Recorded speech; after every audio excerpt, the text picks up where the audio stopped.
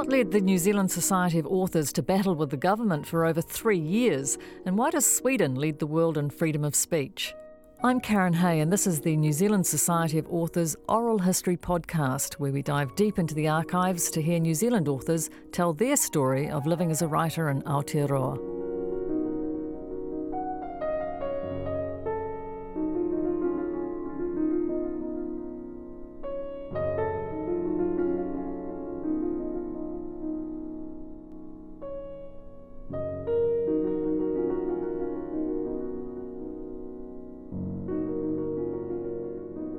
Through his writing, radio and television projects, Gordon McLaughlin is known for his wit, cultural criticism and works of New Zealand history. He also played a key role in securing authors' rights, advocating as president of the New Zealand Society of Authors for Kiwi Writers during the economic reforms of the early 1990s, and for freedom of speech for writers worldwide through PEN. Though, as he told Michael King, he wasn't very impressed with the society when he first joined. Well, I joined the society in I think it was about 1977 or 78, after I'd had The Passionless People was published, and a farming book I did, I think. And I used to go to the meetings regularly, but they were very stuffy, and You're talking about Auckland branch? Yes, I'm talking about the Auckland branch, and they were dominated almost entirely by Keith Sinclair, Carl, and a few other people at that time, that generation, and they were all people who deserved admiration, and were people of substance and performance and ability. But I found it very boring, and they dominated the whole thing, and they didn't want to shed any kind of influence at all. So after a few years of going to occasionally, I sort of fell away, and I kept an interest, and I remained a member during that whole period, and went to very, very odd meetings. I think an annual meeting here and an annual meeting there, and that was basically it until... Do you think, just yes, following up on that, do you think that was partly because none of those guys were people who actually depended on writing for an income? It didn't have a sort of trade union function in that context, did it? No, it didn't. And in fact, it was like a kind of writers' club with no real purpose at all, I felt. I mean, I don't think they were really interested in freedom of expression, and they didn't look beyond New Zealand anyway, where freedom of expression has never been a major problem. It was kind of a gentleman writers' club. They wore, some of them wore jackets with leather patches on the elbows, and it was a gentleman writers' club. And so after a while, once you knew the people there and you heard all the conversations, it lost its glamour. Do you remember Tim Shabolt's comment in Bullshit and Jelly Beans? My cousin Morris is a writer. You can tell he's a writer because he's got leather patches on his elbows and smokes a pipe. Yes. Well, it was a bit like that, yes. So I sort of drifted away and kept a reasonably tenuous sort of relationship with it until 1990, I can't even remember when I was actually president. It was 1993, I think, when John Cranner and Tessa Duda rang me up and said that they were interested in somebody who had political experience, if you like. And I'd had quite a lot of experience with businesses around town here, advising them on tactics, if you like, and on political possibilities. So we went and had a drink in the Novotel at the bottom of Queen Street, and they asked me if I'd be interested in being nominated as president for the NZSA, and I said I thought that was a bit of a nerve, actually, because I hadn't even been on the executive of the Auckland branch at that time, and John Cranner was, I think, at that time chairman of the Auckland branch. So I went away and thought about it, and I'm not, as you know, a joiner. I'm not the sort of person that joins organisations as a rule. In fact, I think that the only organisation I've belonged to since 1976, when I joined the NZSA, is the Tripe and Onions Club, which I quite enjoyed, and I left that because they had some excess money and they wanted to buy prams for unmarried mothers. And I said, this is an organisation in decline, I need to leave. So I went home and I thought to myself, no, I mean, that's not me. I'm not an organisational, a joiner or an organisational person. And I thought about it and I thought, well, maybe it would be an interesting thing to do, and it would be something I could do I've always been, as you know, deeply interested in New Zealand literature and writing in all its forms. And I thought, well, maybe it's something I could do. and I had a little bit more time then available to myself, and so I rang them up the next day and said yes. And with unseemly haste, I think, the whole thing was sort of stamped, and I was made chairman of the NZSA, president of the NZSA. And at that time, there were two things happening. The Arts Council, the new Arts Council legislation had just happened, and the Copyright Bill was before the House, I think it was at that time. It was so it must have been 1994. So it was really quite a busy time. I mean, there were lots of things happening that were affecting writers, and the one thing that did occupy my time immediately, the two things that occupied my time immediately, or my attention immediately, were making sure that authors had some kind of ownership of the Copyright Licensing Limited, which had been set up by the publishers, and the other thing was trying to get some sense into Creative New Zealand, which had been taken over by Claudia Scott, who was a professor of public policy at Wellington University, Victoria University, and who had decided that she would adopt the Roger Douglas attitude of no lobbying, no vested interest. Now, how you could run an arts council without dealing with vested interests, I don't know, and I'm sure she didn't either. And I found out that even before the Act had been passed, that Doug Graham had told her she would be getting this job, and she had been going round the traps at the Arts Council, looking at it, and decided that the whole organisation had been captured by artists, and that she was going to put an immediate stop to that. So when the Act was finally passed and the organisation was set up and she was put in position, she then stopped anybody in the Arts Council virtually having anything to do with any organisations or acting artists or active artists. So you had the extraordinary position where she was sitting as chair of the trust, and she was dispensing money, or getting the organisation to dispense money to people with whom she'd never had any association whatsoever. She didn't know, she had no knowledge, limited knowledge of their work, and so it was immediately the Arts Council was a castle that we had to lay siege to, and which I proceeded to do.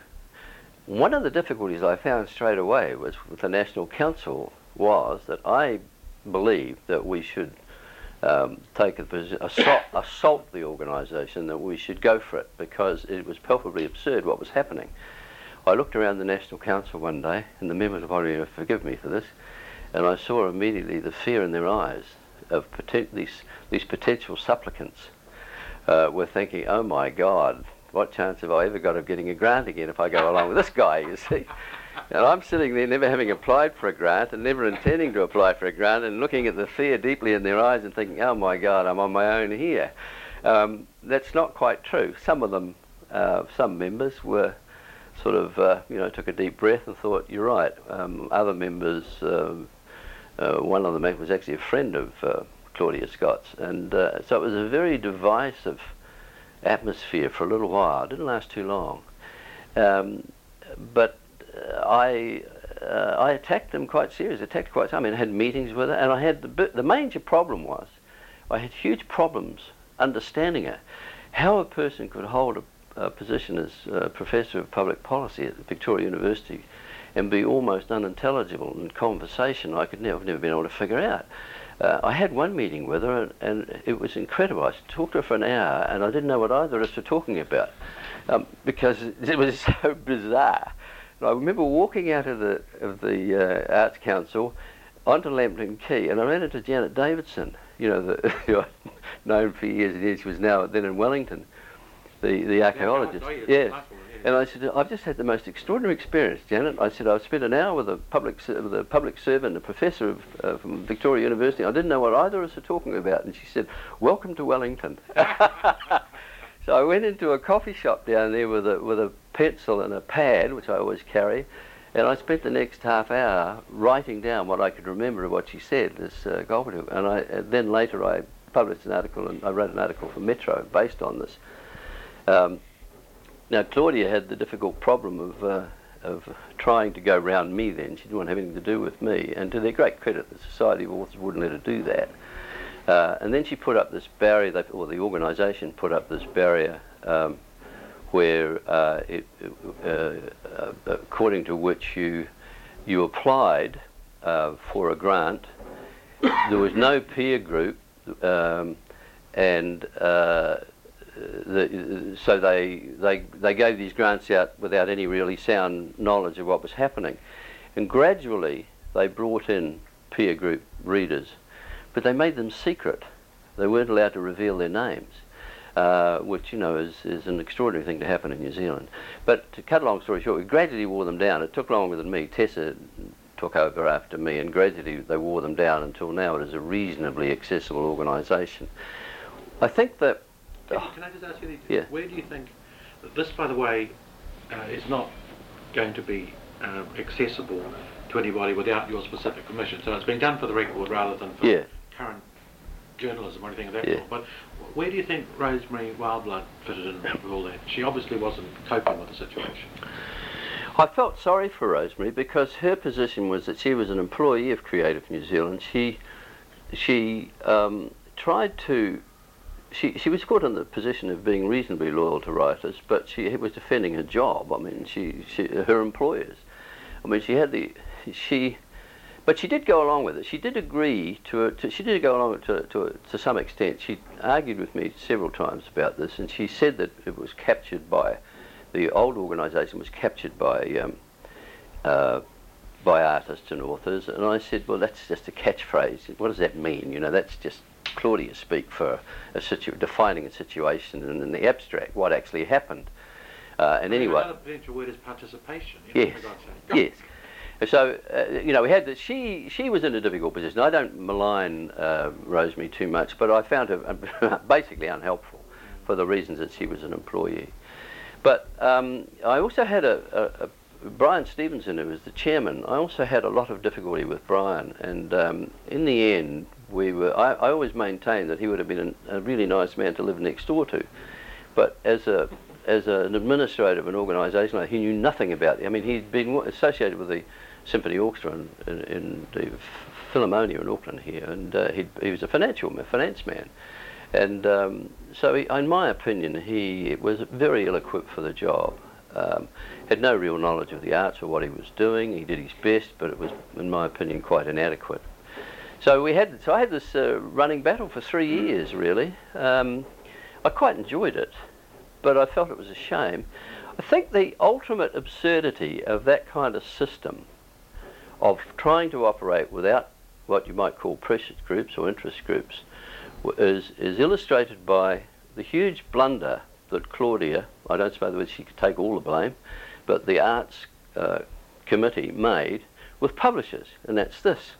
They decided, apparently, the publishers, and I think in that first year, at the end of the first year, the publishers applied for grants, and Claudia and whoever else said, why should publishers get grants? I mean, they are commercial organisations, so they stopped publishers' grants. Now, one phone call to a, quote, an interest group could have explained to her that there's not much point in funding people to be writing all over New Zealand if they can't get published. So gradually they had to, you know, when the common sense of that was pointed out to them over a period of time, it came back to common sense, and they gradually saved face by holding out for a little while and then restored the publishers' grant. And that's an example of having to learn, taking 2 years to learn something that's self-evident to anybody that's been involved in the industry.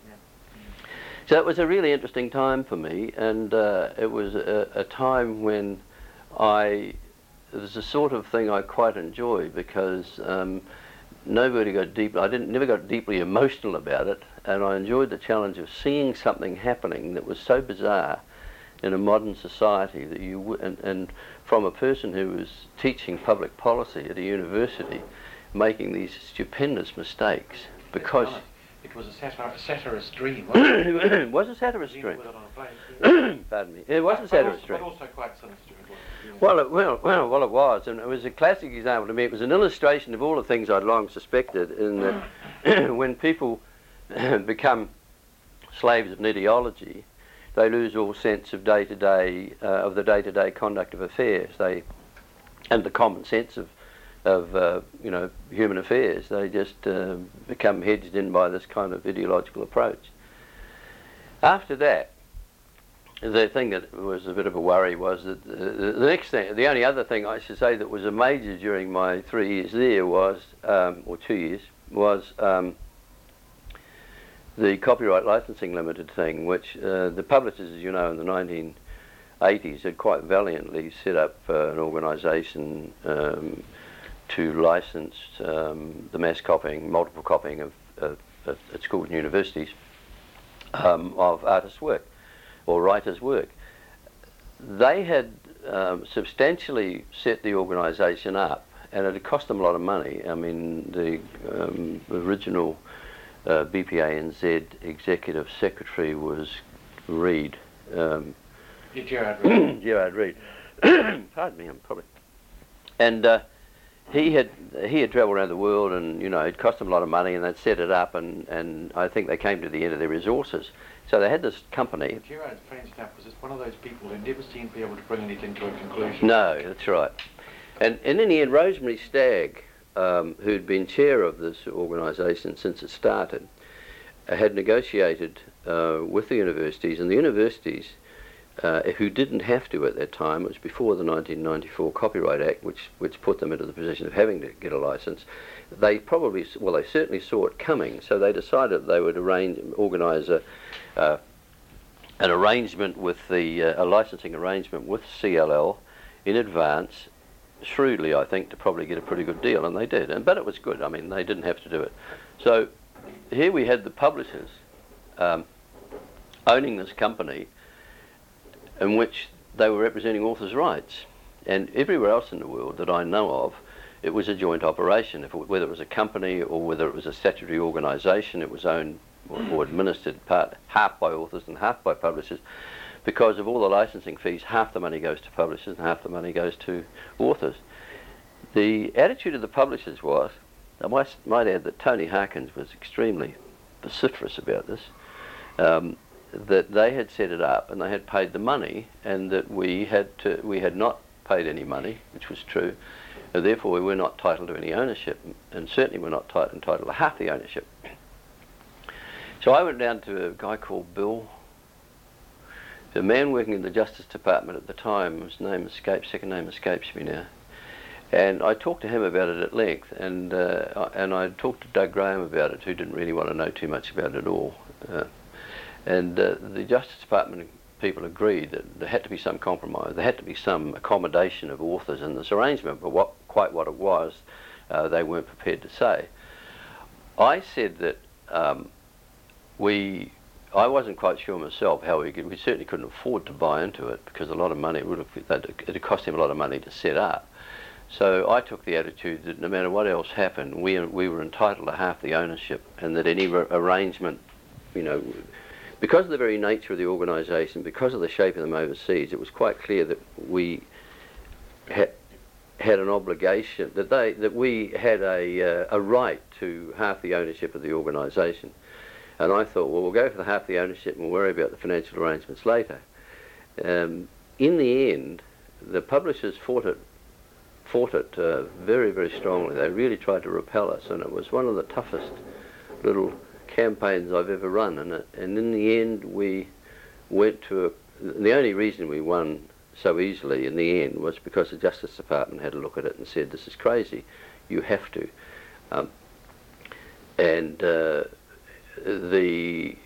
So in the end, we won it without any cost at all. The publishers had decided. My attitude was that they had made this decision to do it. They had done it. We could, if we wanted to, because of the nature of the Act. There's no statutory protection for CLL, that we could have set up our own if we'd needed to, as they have in England. They've got 2 organisations in England, and a common one where they come together. So in the end, they realised that we were entitled to half the ownership of this organisation, and B, that if they didn't let us in, that we could do something else and we could go to another organisation. So it worked. So after a period of time, we went to a meeting in Wellington, and they agreed that we would be half shareholders in CLL. And that's where we are now, and it's now, of course, more than $1 million a year. I'm chairman of the company at the moment. It's not a mystery to me that for some reason, Reeds, who only have about 3 of my books in print, send me cheques that are 5 times the size of Penguin, who have about a dozen of my books in print, and I've never been able to work a better.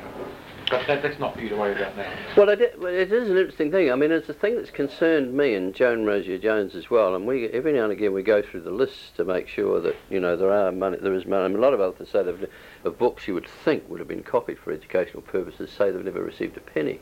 Yeah. So every now and again we go through, probably once a year, I sort of go through them carefully and have a look at names to make sure authors are getting money, because the system in New Zealand is such that the money all goes to the publishers, and the obligation is for the publishers to pay the authors. Well, in other countries, of course, it's split at the beginning and by the organisation itself. Oh, and you think some publishers may not even be passing the hat? Well, I don't know, but if there's ever any indication of that, we would take a very serious action against the publishers. I don't think it happens. It doesn't seem to be happening. There are a couple of cases where publishers have not collected the money which we're in pursuit of now, so that the author, I mean, if the publisher doesn't want the money, that's fine by me, but if he doesn't collect it, the author doesn't get it. So we were having a look at two of those at the moment, actually. So those are the two things I think that I were the most interesting and effective and historic, if you like, during my term of office.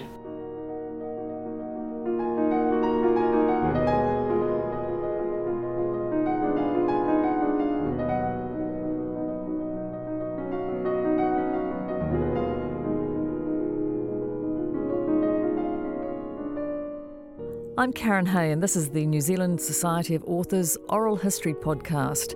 We'll be back to the podcast in a moment, but just to remind you that through advocacy, professional development programs, information, competitions, awards and mentorships, advisory and consultancy services, the NZSA is the professional organisation for New Zealand writers to receive fair reward and the right to protect their copyright.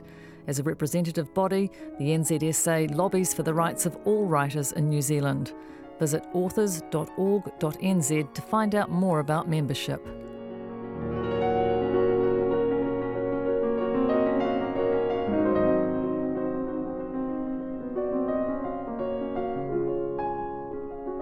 Now let's return to Gordon, who, after battling for the rights of New Zealand authors, found himself more and more interested in the rights and freedoms of writers throughout the world. I went to the PEN conference in Edinburgh because I was going to be in England. Dawn and I were going to be in England, or Britain, in 1998, 97, I think it was. Yes, I think it would have been. And then, yeah. And I was quite fascinated by the whole procedure. I stayed there all week. I actually only intended to I was a delegate. New Zealand Society of Authors made me a delegate. And I was quite fascinated. And the thing that fascinated me more than anything else was the efforts on behalf of some countries for freedom of expression, particularly the Scandinavian countries. I don't think many New Zealanders realise that probably the freest expression, or the laws which give its citizens freest expression in the world, not America but Sweden.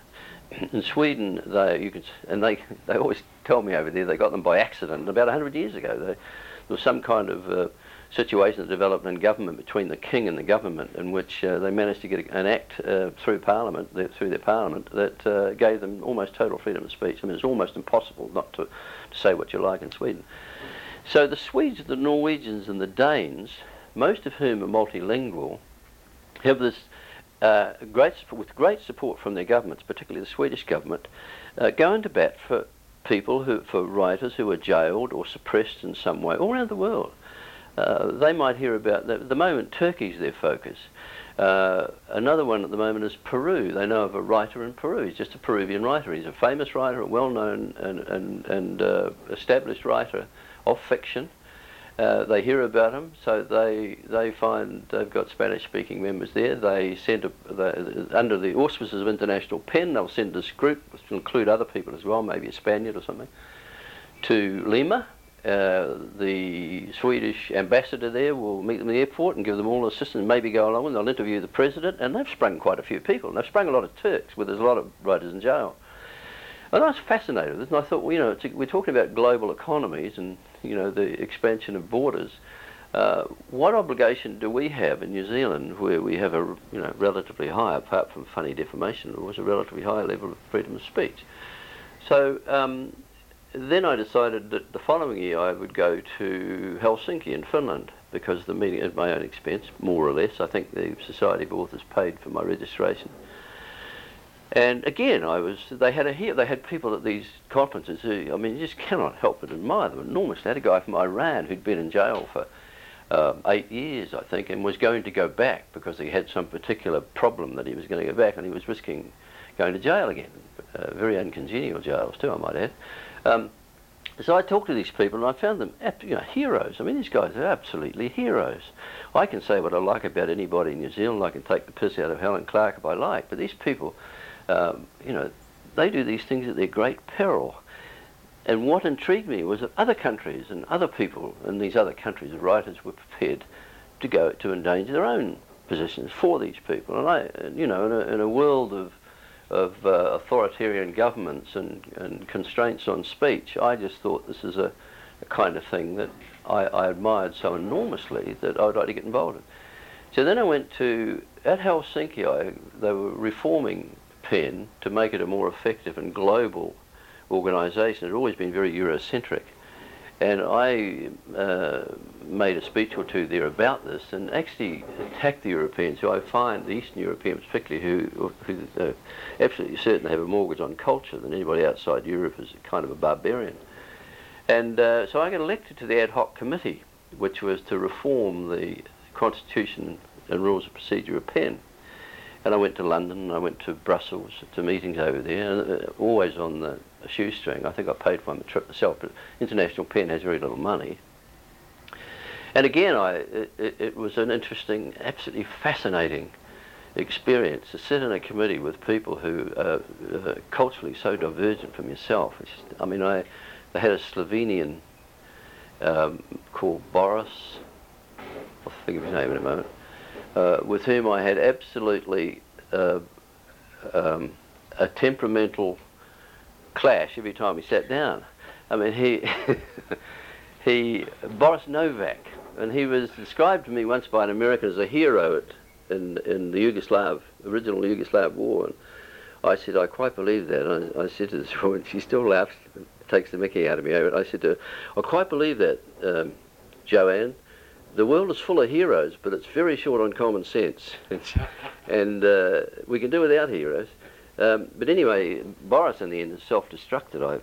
And the thing that always amused me was he was chairman of the Peace Committee, and he was the most provocative and angry and upset and sensitive person I've ever met. And I kept saying to him, God, and when I went to these meetings... The expression bellicose pacifist. Yeah, and he, every time we would sit down in committee, he would start to rant at me, because I never lost my temper, and I used to keep saying, we're not talking about that, Boris, we're talking about this now, you see. Anyway, it was quite an interesting experience. And I also found that, I understood quite rapidly why it is that armies have been marching over Europe for the last 2,000 years back and forth, because there is a very high degree of cultural sensitivity among these people. And you realise when you come home, when you go there, you realise how incredibly laid back New Zealanders are. I mean, it's very hard to buy a fight in New Zealand on religion or politics, isn't it? A real fight, but it's very easy over there, I can tell you. You have to watch what you say. So then I went back to Russia this year. I served a term of the year on the ad hoc committee, and then when it was all over, they elected a permanent committee. So I went back to Russia this year, and again I met 2 or 3 of these Russians who are just the most amazing people. A naval commander, a major rather, in the Navy, who'd written a series of articles about the Russian Navy dumping nuclear waste in the Sea of Japan, which then took part in a television documentary, which was shown in Japan. He was charged with treason, slammed into jail, and it's a long story, but here's this guy, medium height, 38, ordinary looking joker, but standing up there and telling Putin in public and saying that Putin is a dangerous man, by the way. Given his background, that's not surprising. No, and so I sort of go, I shake hands. I mean, you can have all your all black captains. I shake hands with these people, and I feel quite awed and honoured to be in their presence because they've got real guts. Now, what my idea of it has been, and I hope to have time to do it, is that we have an obligation, I think New Zealand has an obligation in this part of the world to do the same kinds of thing that Scandinavians do, and that is we should make representations around the Pacific area where there is great pressure. We've only got to look what's happening in Fiji. And I might add that Chowdhury was a man who was not tolerant of the press. I'm not saying for a moment that that means that Spate's justified in anything, but they do not understand that if you're going to have a civil society, you have to have freedom of expression. And I think it's a job of New Zealanders and Australians in this whole region, including Indonesia, to make representations where and I think it's the job of the New Zealand and Australian governments to give us support to do it. Not financial support or not diplomatic support, just moral support. And in fact, I'm trying to persuade PEN this year. Jenny Jones has actually put a paper up about it, I understand, I haven't seen it yet, that we should have some... There's supposed to be a PEN meeting in Congress in Manila next year in April, and it's in danger at the moment because it's financially and administratively starting to fall apart, which is sad. But we're thinking of, or I'm thinking of persuading the Society of Authors to hold a meeting either in Auckland or Australia with the Australian PEN groups to form a strategy for forming PEN groups in Suva, Apia to start with, and maybe New Caledonia later, and maybe Tahiti. Excellent. And because I think that that would be our contribution to civil society in our region. That's one of the reasons I've kept in close touch with PEN.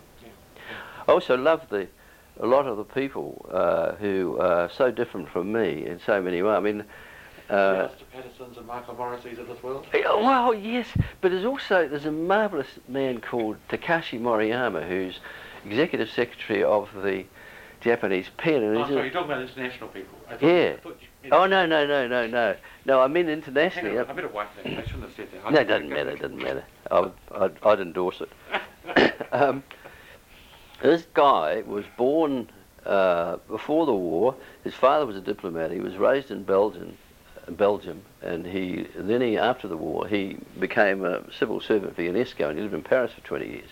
He's a very urbane, but incredibly hilarious and crazy Japanese. He keeps saying to me, "You laugh at my jokes, the bloody Japanese never do."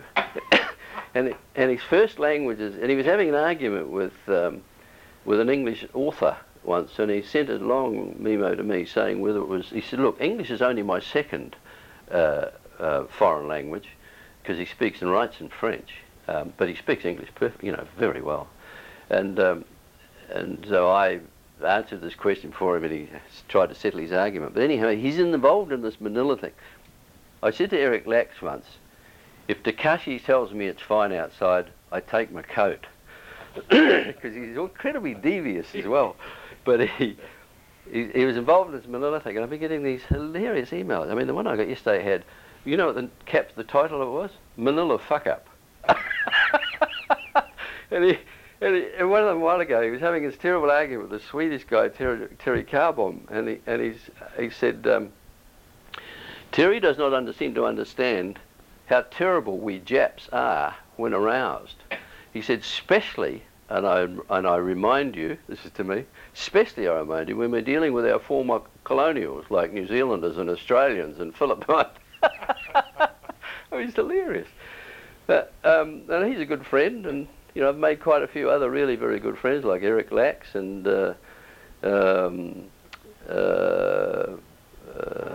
Edmund Keeley, Mike Keeley, and who's just he wrote that book. Just been awarded another prize in America. It's a non-fiction book on. He's married a Greek, and he spends all his summers in Greece, and he's written a book about the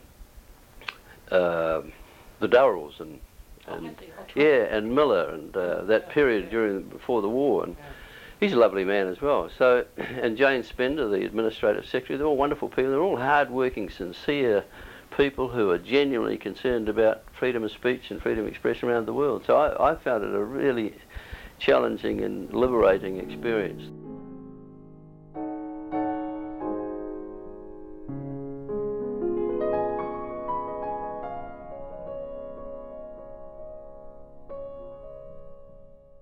You've been listening to Gordon McLaughlin and Michael King on the New Zealand Society of Authors Oral History podcast. If you like this podcast, please take a minute to like and subscribe or leave a review. It helps others find the NZSA.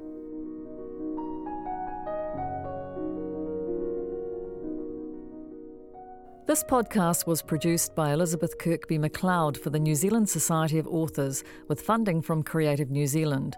Nocturno by Ottorino Respighi, which you are listening to now, is performed by Justin Bird. The audio was digitised and provided by the Alexander Turnbull Library. I'm Karen Hay, and this was a New Zealand Society of Authors oral history podcast.